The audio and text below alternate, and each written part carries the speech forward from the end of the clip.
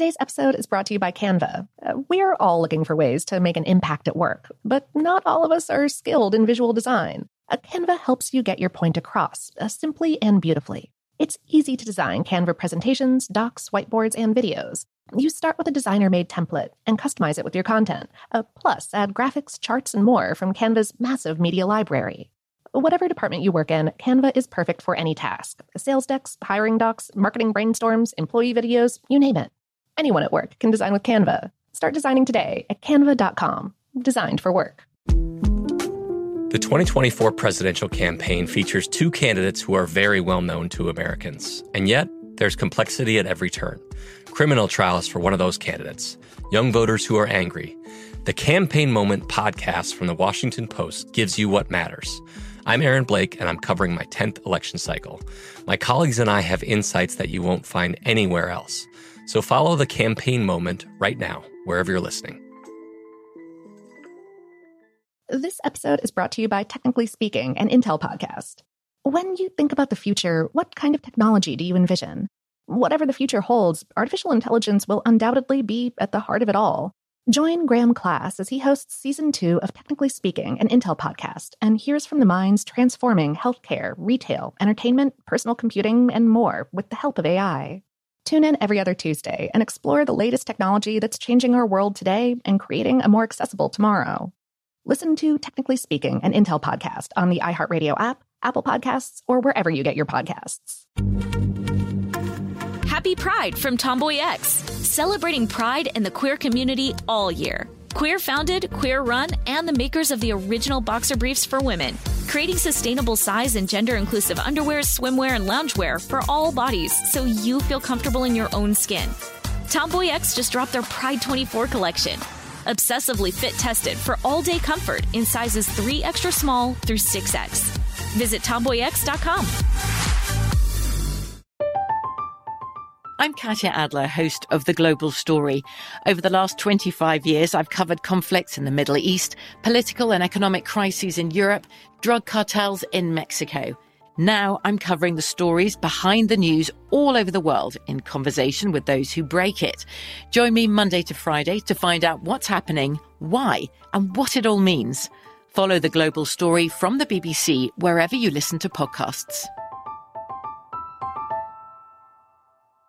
Audible.com is the leading provider of digital audiobooks and spoken word. With over 1,000 titles to choose from, Audible lets you listen to your favorite books anywhere, anytime. Go to audiblepodcast.com/stuffbrain to get a free audiobook download of your choice when you sign up today. Welcome to Brain Stuff from HowStuffWorks.com, where smart happens.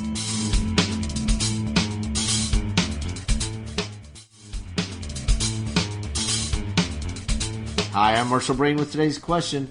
What is the Strategic Petroleum Reserve? The Strategic Petroleum Reserve is the United States' emergency oil stockpile, and it's the largest emergency petroleum supply in the world. The reserve stores about 570 million barrels of crude oil in underground salt caverns at 4 sites along the Gulf of Mexico. A barrel contains 42 gallons or 159 liters of oil, so we're talking about more than 20 billion gallons of oil stored underground. To create the caverns, workers drill into a salt dome and then put water into the hole to dissolve the salt. Each cavern is about 2,000 feet deep and holds about 10 million barrels of oil.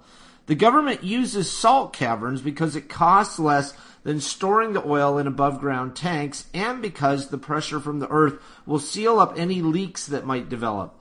The Energy Department also says that the temperature difference in the caverns, which are about 2,000 feet below the surface of the earth, keeps the oil circulating so that the petroleum maintains its quality. The government chose to put the oil near the Gulf of Mexico because there are so many oil refineries nearby and because shipping is readily available. It costs the federal government $21 million a year to maintain the oil reserve, and about 1,150 people work for the oil reserve. About 125 of those are government employees, and the rest are contractors. The United States started the petroleum reserve in 1975 after oil supplies were cut off during the 1973-74 oil embargo. The embargo was a shock to the U.S. economy, and the government decided that the country should never be caught short again. The United States uses about 20 million barrels of oil every day, and more than half of that oil comes from imports. A reserve of 60 days' worth of petroleum could keep the oil flowing in case of a cutoff. The last time that the United States used oil from the reserve was during the Persian Gulf War in 1991 to keep oil plentiful and prices stable during that war. For more on this and thousands of other topics, visit HowStuffWorks.com.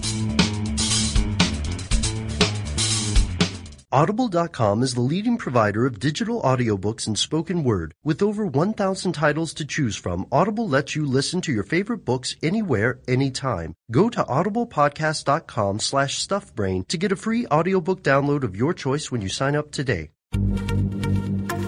Happy Pride from Tomboy X, celebrating pride and the queer community all year. Queer founded, queer run, and the makers of the original boxer briefs for women, creating sustainable size and gender inclusive underwear, swimwear, and loungewear for all bodies so you feel comfortable in your own skin.